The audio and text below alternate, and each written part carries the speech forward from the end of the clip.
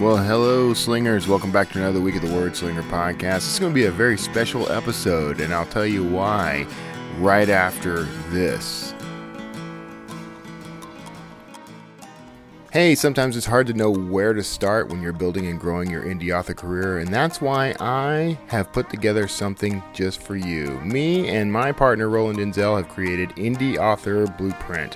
So hop over to indieauthorblueprint.com, start learning about all the ways you can build and grow your own indie author career, and we'll be right there with you all the way. See you there, indieauthorblueprint.com.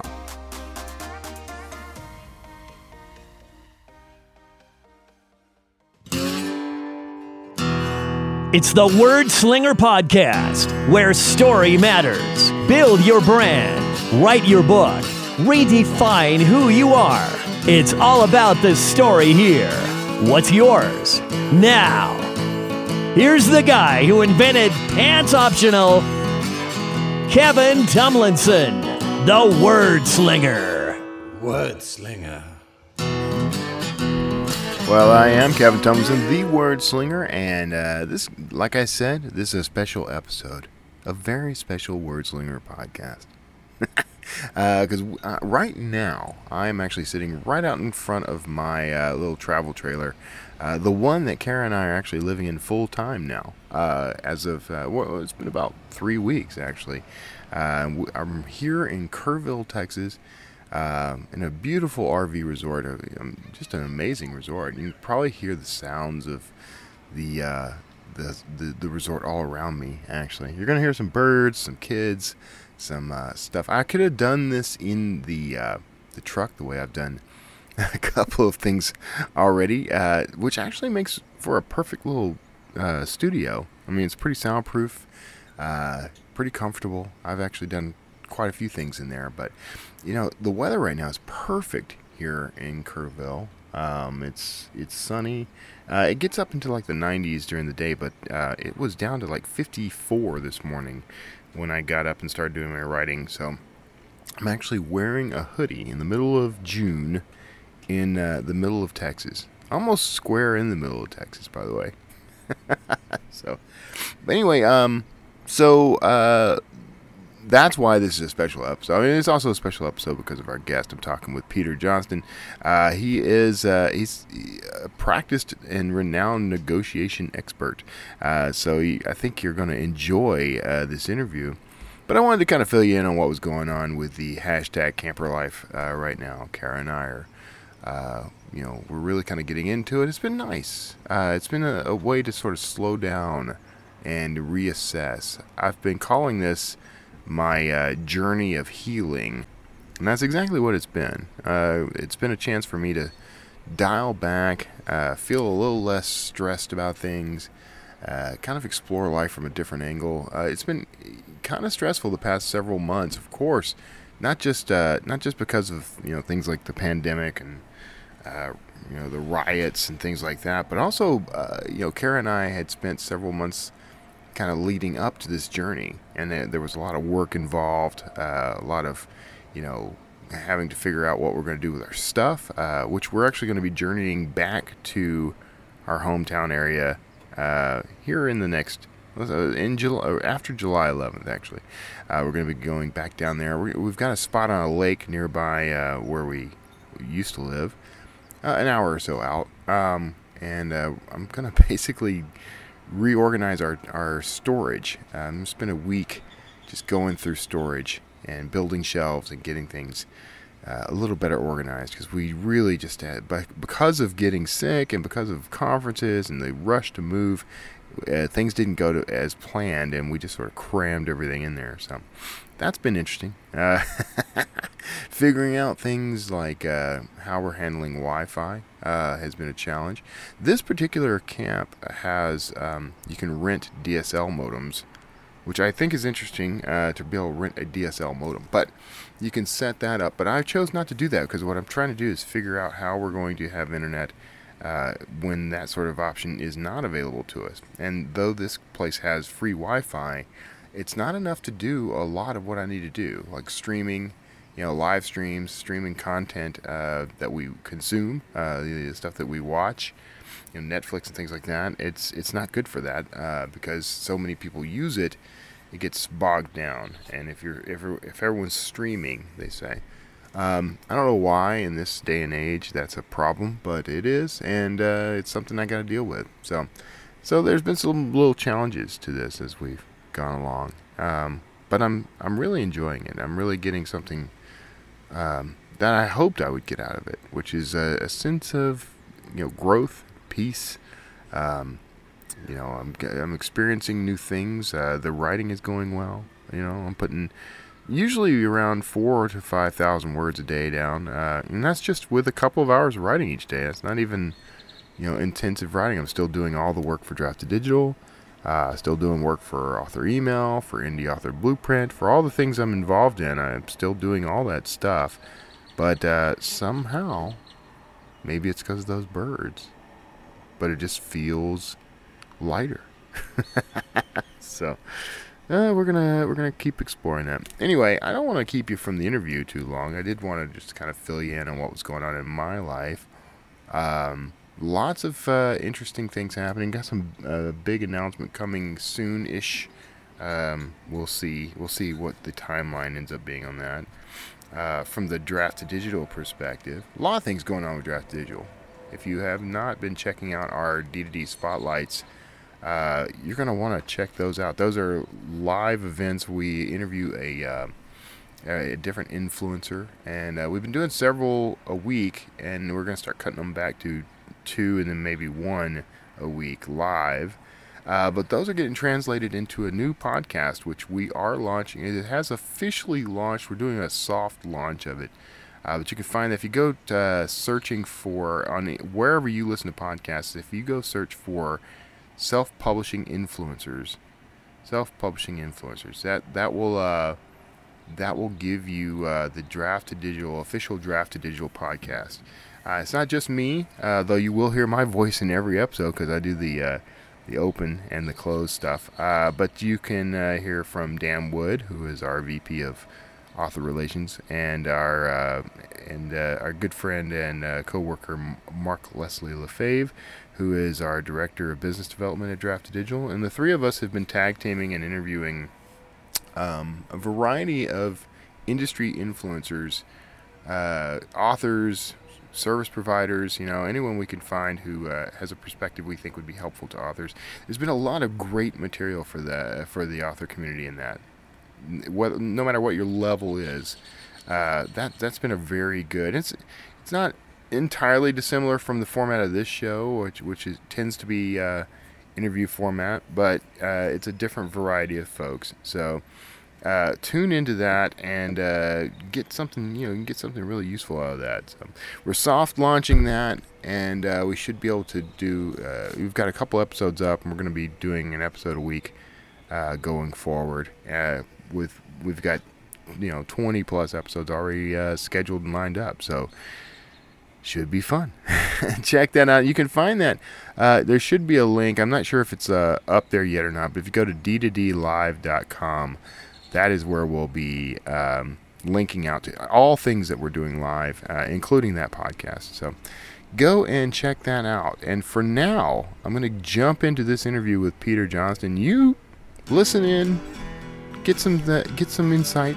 This is all about negotiation, and I think this is going to be a good one for authors. So check it out, and then come around on the other side, and I'll wrap us up. I'll see you there. Hey, everybody. Thanks for tuning in to another Word Slinger interview. These are the interview episodes are kind of my favorites because I get to talk to people and learn more about how they're doing what they're doing, how the work's going, how they're promoting. So these can be real fun. And today I'm talking to Peter Johnston. Now he's written some nonfiction stuff. He wrote Negotiating with Giants, a book I have heard of, Peter, and I don't know that I've read, but I will check my library later. But first, let me welcome you to the show. Welcome on. Thank you so much, Kevin. It's a pleasure to be talking to you. Well, I'm looking forward to this because, I talk to now, thanks to Merrill Moss, I end up talking to a lot of thriller authors, which I am very fond of because I happen to be one. But it's also nice to just talk to people who you're going to understand like the challenges of this, the challenges I face in this. So it's good to have a sympathetic ear. But so you've got kind of an eclectic background. Like you're not just, you've been at this game for a little while, just not in the fiction realm, right? That's right. Yeah. Negotiating with Giants came out about 10 years ago, Kevin, and was well received. And I do consulting work around the world with companies and governments and high net worth individuals, dealing with everything from M&A to civil wars in Africa to art heists. And so I don't have that much time to write. So I write late at night. And after I'd written Negotiating with Giants, I was approached to write further nonfiction. And I just decided with a young family, I had to be passionate about writing. And if I was going to do something this time, I wanted it to keep me up at night and get me excited. And that's why I chose fiction. Yeah, it's a leap. I know from I've written nonfiction as well. So nothing as potent as Negotiating with Giants, but it is a leap. Did you find the experience to be dramatically different, or was there some crossover that came in handy? There was crossover for me because Negotiating with Giants was basically 150 stories from across history dating back to Magna Carta and the king negotiating with the barons all the way through Mandela, Ben Franklin, right up to present day. So the format, and I think why Negotiating with Giants has been successful, is the format is storytelling. And all I was doing was telling a different story in a longer one in a fiction format, but inspired by two true stories from the Second World War. I was going to ask because, I've heard little hints of things about Hitler's atom bomb, which is one of the topics of this book. I was going to ask how much of this was historic research and how much of it was fancy. The two core true stories, I would say I won't put percentages on it, but inspired by two true stories. One, the story of the Nazis' pursuit of an atomic weapon in the final months of World War II, which obviously would have had a significant outcome, different impact on the outcome of the war. And then secondly, the story of Leeds Castle, which is a gorgeous castle in southeastern England that is open to visitors, has never been front and center in a work of fiction like this. And played two significant roles in World War II. One I can talk about as a hidden away hospital, but the second, a pivotal role that helped determine the outcome of the war. And so taking those true stories and telling a story that encompasses both is what I did with Weapons of Peace. That's interesting. So, I have a passion for taking little tidbits of history and spinning a more modern thriller tale around them. Is this a period story, or is this?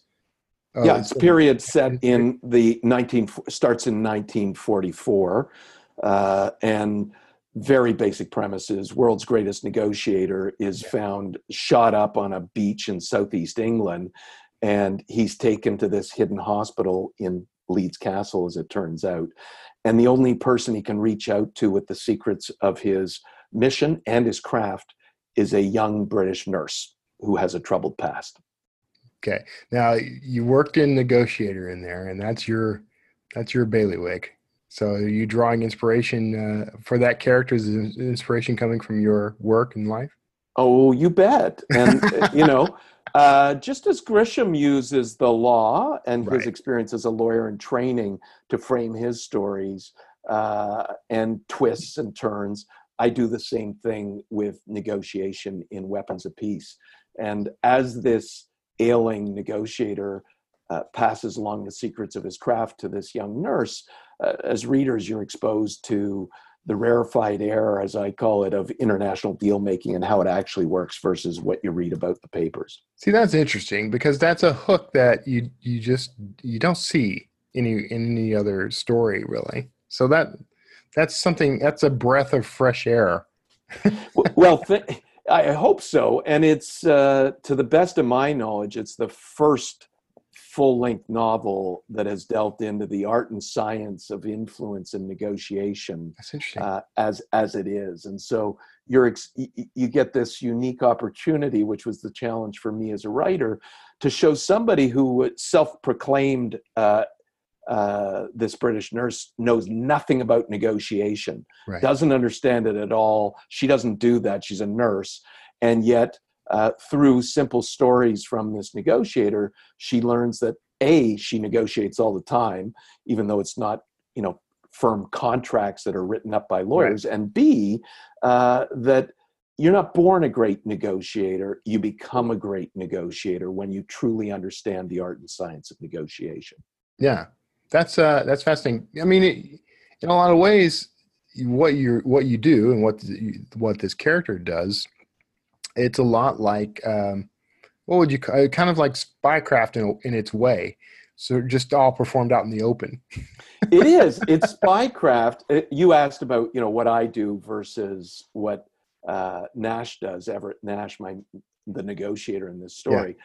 I do a lot of the same things Nash does in terms of dealing with the toughest negotiation challenges governments and companies face. Mm-hmm. That's my niche with coming out of my work on negotiating with giants. But I don't carry a gun. But at times I'm certainly exposed to dangers, just like Nash is. Right. And it's really spycraft, but with the one big difference is his expertise is influence. And right. He knows the science of influence in a way that most spies would not know. Man, I love it. I love it. Because that's the kind of hook I'm always looking for, especially in thrillers. Like something I haven't seen done to death, Every hero in every thriller has like an eidetic memory, or they have all these like comeback skills that you see everywhere. So that's really impressive and intriguing. So. Well, thank you. And it's not. It's all based on reality, obviously. So all the skills that you're seeing him apply are things that readers can, as much as they care to, absorb and apply themselves. But by no means is this a negotiation textbook. That wasn't what I wanted to write. This was just a thriller, historical thriller, negotiation thriller that you just happen to have the premise being based around the world's greatest negotiator and stopping the Nazis from launching their atomic weapon, again, inspired by information we've learned over the last couple of decades we didn't know post-war. Yeah. So let's talk about like the research that went into this. How did you conduct and handle the research? Well, there were a couple of layers to that. One was just starting out from my office and what I could research from here, as you know, which is incredible versus even when I wrote Negotiating with Giants, what is available at our fingertips through the internet today. I mean, Wikipedia, for example, really was just in its infancy when I was researching Negotiating with Giants 15 years ago. Right. So that's, from the office. I first reached out to a group of nurses that I was able to find of 90-plus-year-old nurses who had actually been on the front lines of the Second World War, and got them together because I had to make sure, since the first part of the book is set in a hospital and looking after a dying patient, had to know what they had available to them realistically during the war. Penicillin had just, as you may know, was just being used for the first time. Yeah. And they would apply penicillin every 3 hours because that's what their conservative guesstimate was that they needed to keep people infection free. And I talked to these nurses, these 90-year-olds, and I said, so, what are some reasonable injuries that, this guy could be on his deathbed but then make a recovery within a very tight time frame because he's got to get over to Germany with this nurse. And they said, okay, so all right. One of the nurses says, okay, you've got to take out a kidney. Yeah, use a kidney, take a kidney out. That'll slow him down, but he's not dead by no means. So this is talking from the voice of experience of someone who's on the front lines in World War II. And that's where the genesis of the story and being set in the castle came from. And then subsequently, probably after I drafted the first part of the book, I now wanted to see Leeds Castle in person. So Right. went over with the family. They hosted us, showed us all the secret passages. This is an 800-year-old castle that is surrounded by a moat. So that wasn't a painful part of the research, Kevin. And then went on to Berlin, and the second part of the book happens in Berlin and under the streets of Berlin, and did a lot of research in Berlin at that point. That's the fun part about this stuff, is getting out in the world and following the trail that your protagonist is going to follow. What sort of elements did you discover while you were out doing that and bringing it back to the book? That's a beautiful question, because as you know, you have your best plans laid and then you're Right. surprised. And Right. my muse on this story was my son, who by the age of 13 had read more than I'll ever read in my life, adult fiction as well. Right. And Jasper's now studying at Harvard University and studying negotiation, just coincidentally. But throughout this process, he was my muse, and I had him leading the research effort. So he told me where we had to go and when. But we were on the plane back from Berlin, and he said to me, Dad, where we had in mind the cafe for having the main meetings between the mole from the Nazi side and the British nurse and Nash, we had envisioned it being at a cafe. And he said, I think there's a much better place, and it's got to be the Tiergarten, and the specific statue that we were standing at, having coffee at. That's got to be where the nucleus of this happens, because it's just such a fascinating area. And the Tiergarten, Kevin, is like Central Park. It's 600 some acres in the middle of Berlin, and gorgeous, and the perfect setting for what happens and unfolds in the book. So that was a surprise. That sounds like the kind of place where a couple of spies would, or, somebody, people doing something clandestine like that. And they did all the time. And all the embassies are ringing around the Tiergarten, this gorgeous park of full of rivers and forested areas, and statues, tributes to famous Germans from across time. And so that but it's an example to your question as to, you go out and you think you have the answer, you're just looking for the right cafe, and then you realize, no, it's actually got to be outside, and it's got to be a park. And I think that lends to the plot as it unfolds. Yeah, I've actually had to go back and rewrite almost entire chapters because, I took a little trip and discovered, this would work much better than what I had in mind. Curse you, travel. Being so inspirational. Curse you, reality. That said, at the castle, I've been in touch with the castle extensively, and their CEO, who is Sir David Steele, and they run the castle now, and it's open to visitors. But there are part of my discussions with Sir Steele were around the fact that I was changing some aspects of the castle to meet the needs of readers in terms of how the story unfolds. But 95% of what is in this book about the castle is true to what it actually was and is today. Now, was he, did he appreciate the idea of you writing a book based, in that setting? They were, I think, thrilled on the one hand, because it's never been, you've seen it in movies because they use it all the time as a generic castle. Yeah. But it has never been front and center as the core part of the story. Right. And so I think they were thrilled about that. And already I can see from reviews online that people are saying, oh my God, I can't wait to visit the castle. Americans saying this. On the other hand, some trepidation, because Lady Bailey, who is a central figure in my story, Weapons of Peace, is the woman who created the trust that he now oversees. She's long since passed away, but nervous because her grandchildren are trustees, and how is grandma being portrayed. And so until they read the final text, I think they couldn't have known how she would come across. But all feedback to date, from British friends included, is they'd love to have cocktails with Lady Bailey. Which is the ultimate test, isn't it, of a character? Any character that you decide, I would hang out with this person in real life. That's a good sign. You've done your work well. It's also a good test, by the way, of presidents, I think, of countries. That's probably. Maybe we should write an amendment and get that in. You're a negotiator. Let's get this done. Sure. Let's get this working. That's been fantastic, man.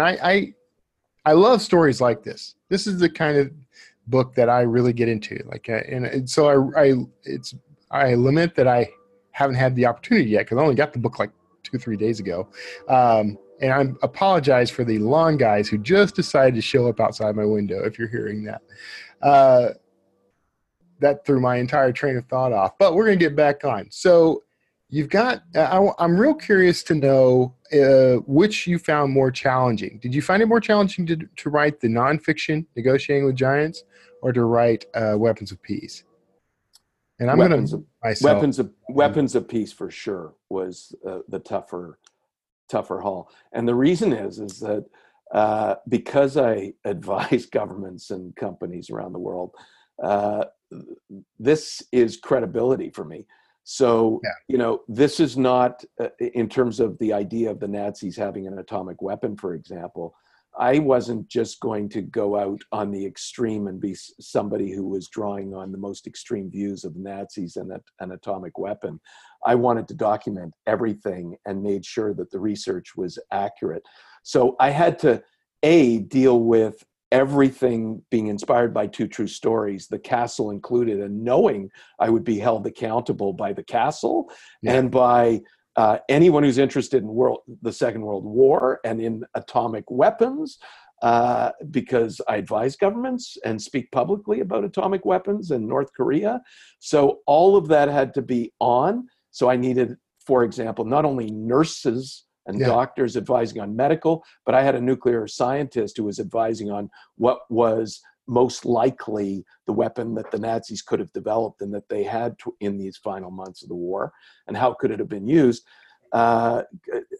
Also dealing with the castle itself. So that's one challenge. It was kind of nonfiction in that respect. Right. So I had that element, but at the same time, Kevin, I've got to write believable characters. And as you know, writing characters, arc of the story, I needed to have the best feedback from editors pushing me on making my writing better. And so far, so good. I think from the feedback, people would not know that I'm a first-time novelist. Yeah.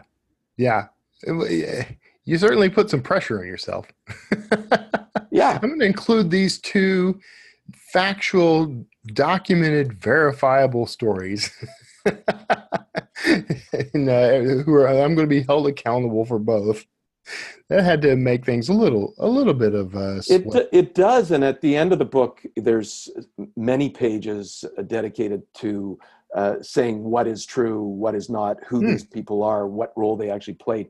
Many of the characters are actual characters from, people like Hitler himself to Kammler, to other Nazi figures, to real doctors and Leeds Castle Lady Bailey. So I did have my work cut out for me, and it took me 2 years to write it. Mm-hmm. My son Jasper kept track of all these statistics. 2 years to write it, and then 5 years to polish, fact check, and get it out to read. Man, I need a Jasper. Yeah. No, he's available. He's available for a nominal fee.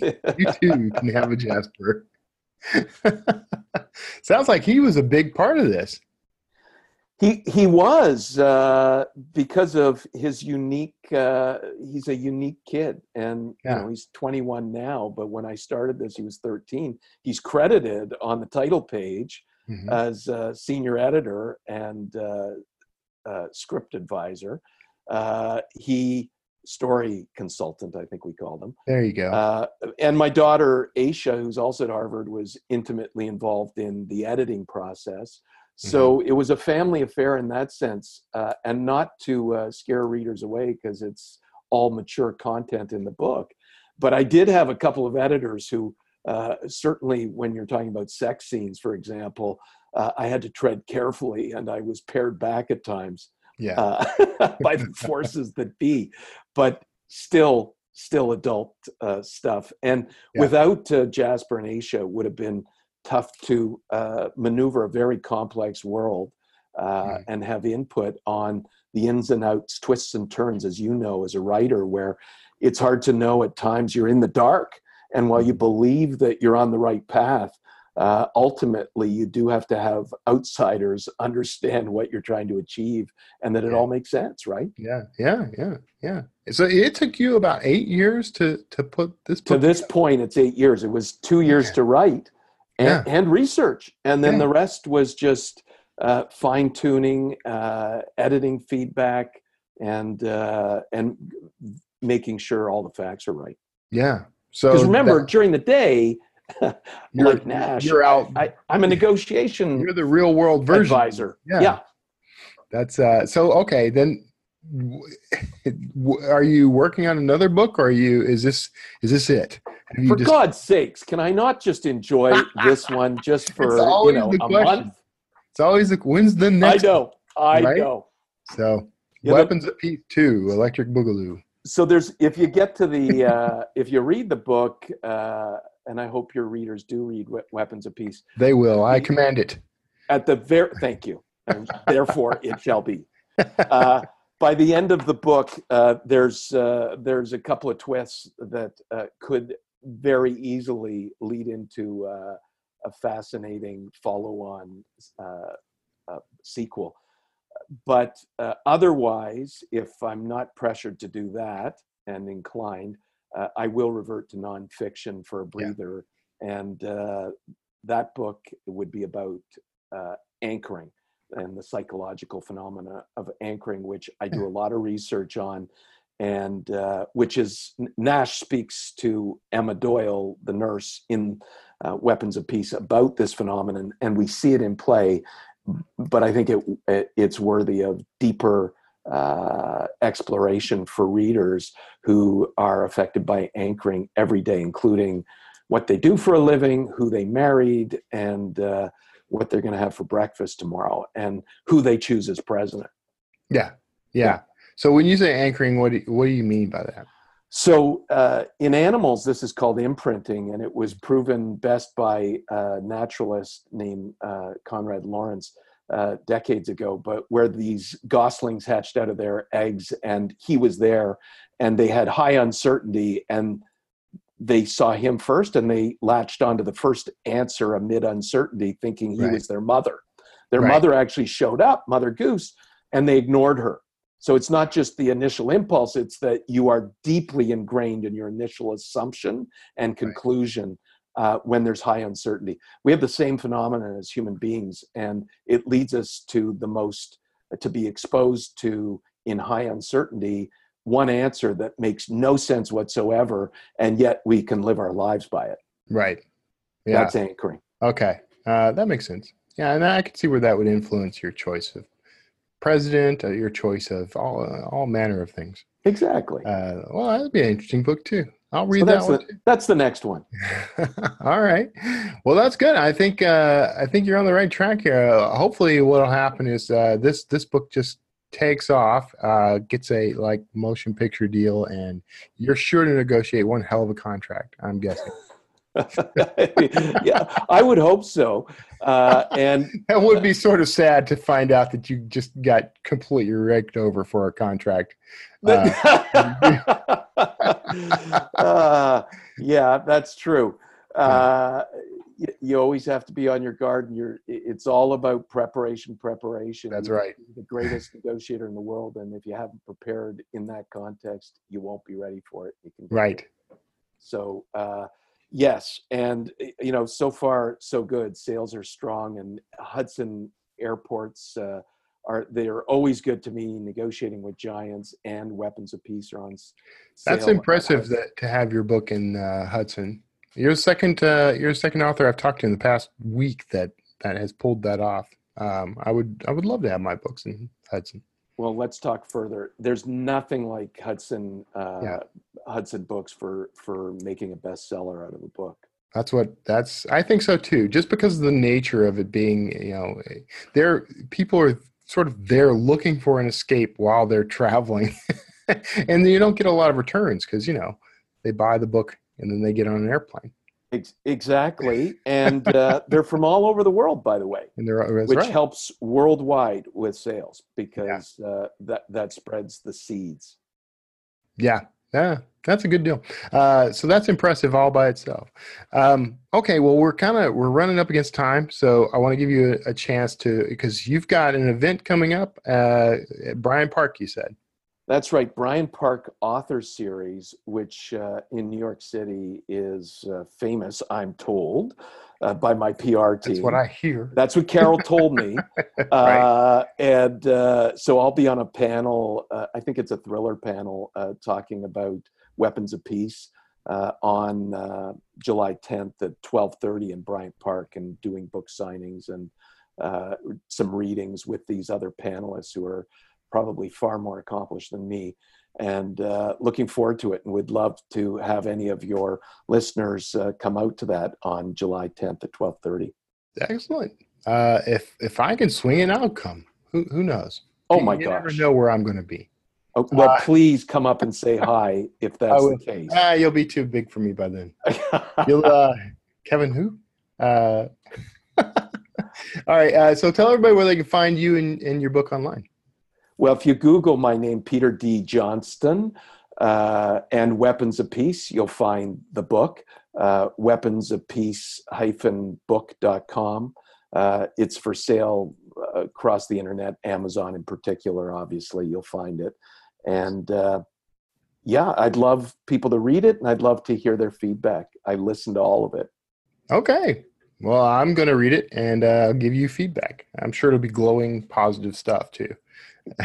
Can't wait. And I'd love to softie. have coffee with you one way or the other. Fantastic, man. That would be fantastic. Just to chat through the craft and learn from you, because I'm sure I could. Oh, everybody's always got their piece of this puzzle. That's why I surround myself with as many thriller authors as I can, so that I can sponge off of them, learn from them. So we'll be able to swap some stories. I'm sure there's plenty I can pick up from you.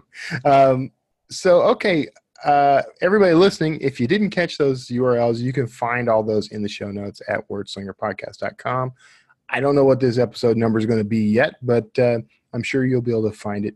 And other than that, Peter, man, I'm really glad that you took the time to chat with us. Thank you so much, Kevin. What a blast.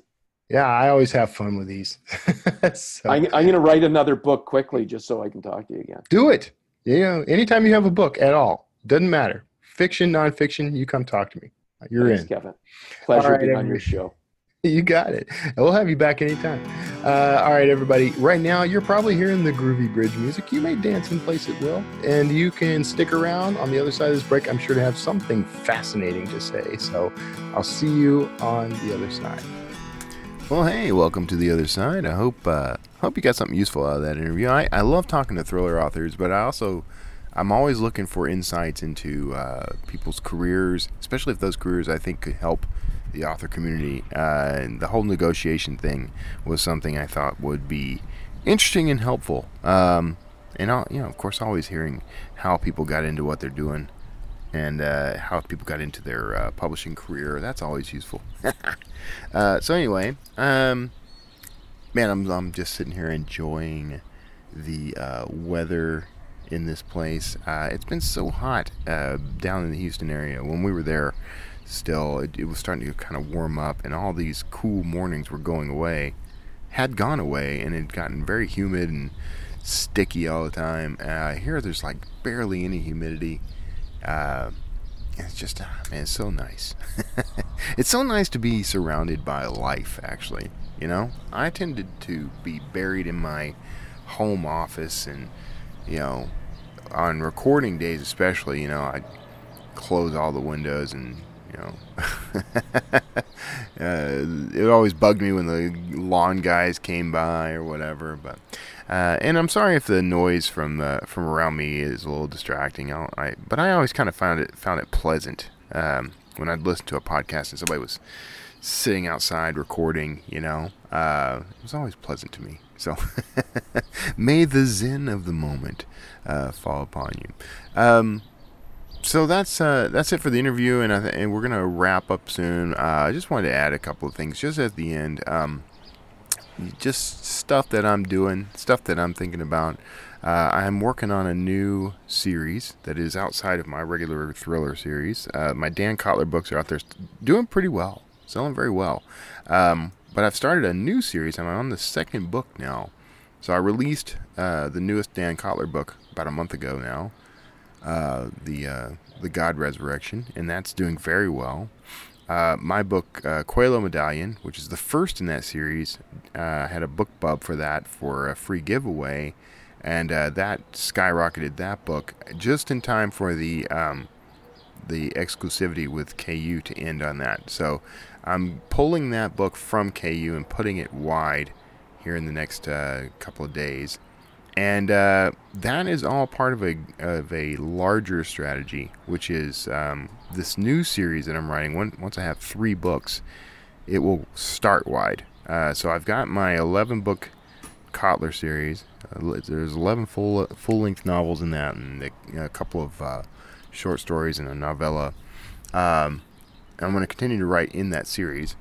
And for now, the plan is to continue to release books into Kindle Unlimited, KDP Select, making them exclusive to Amazon on that series for at least the 90-day period, keeping that income up while I shift gears and write a whole new series. So I'll eventually, probably in the next month or so, actually, I'm on track to finish this second book and get it into edits probably within the next couple of weeks. And then I'm immediately going to jump in and write the next Kotler book. And then when that book releases, I'll write the 3rd book in this series, and I'll start releasing these guys, putting them on pre-order. I'll put them on pre-order between now and then. I haven't decided on the timeline yet, but I'll have that all ready to go so that all I've got to do is push publish when it's ready. And those books will launch wide. I'll have a marketing strategy built around that. So there will be more Kotler books. There are definitely going to be this new series. And I've got more series in mind besides, including maybe going back and doing some more sci-fi. I got a lead on something that I'm kind of interested in. So I'm gonna check into it and see how it works out. Now, I had a chance to sit down and chat with Michael Bunker live in person because he lives about an hour to, I think he said 2 hours outside of Kerrville. And we met up in Fredericksburg at a basically a beer garden called Auslander. If you haven't been to Fredericksburg, Texas, I really recommend it. It's a great place. This whole area is nice. The whole Texas Hill Country. I think Karen and I have somewhat fallen in love with this place. We're a little spoiled on our first foray out, our dry run, our shakedown cruise. We may have found a place we really like. It's going to be hard to top, but we're going to give it a good shot. We're going to spend time traveling the whole country, so we're looking forward to that. But I had a chance to chat with Michael about his work and what he's up to and all that. Private conversations, not podcast stuff. We just we're having a beer and having some fun. But it's inspired me to try a couple of things. So I'm going to be working some of that into my strategy as well. So keep tuned. I'm going to keep talking about this stuff as we go and how camper life is influencing my writing and my podcasting and all my other work. Just a lot of, there's so much happening. And a lot of it I'm kind of under like NDAs and things like that. So I can't really discuss what's happening yet. But it's all coming up. So stick around.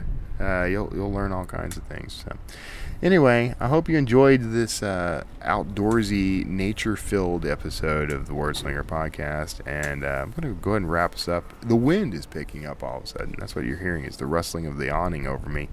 and maybe the wind on a microphone. I'm not sure. But anyway, I'm going to go ahead and wrap us up.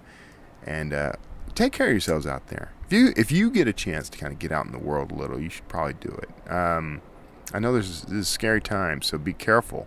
But don't lock yourself in a house and stay that way.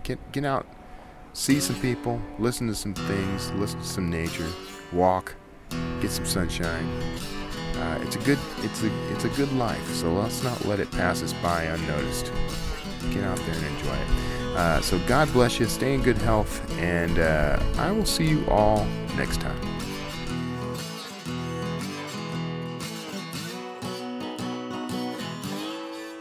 Word Slinger.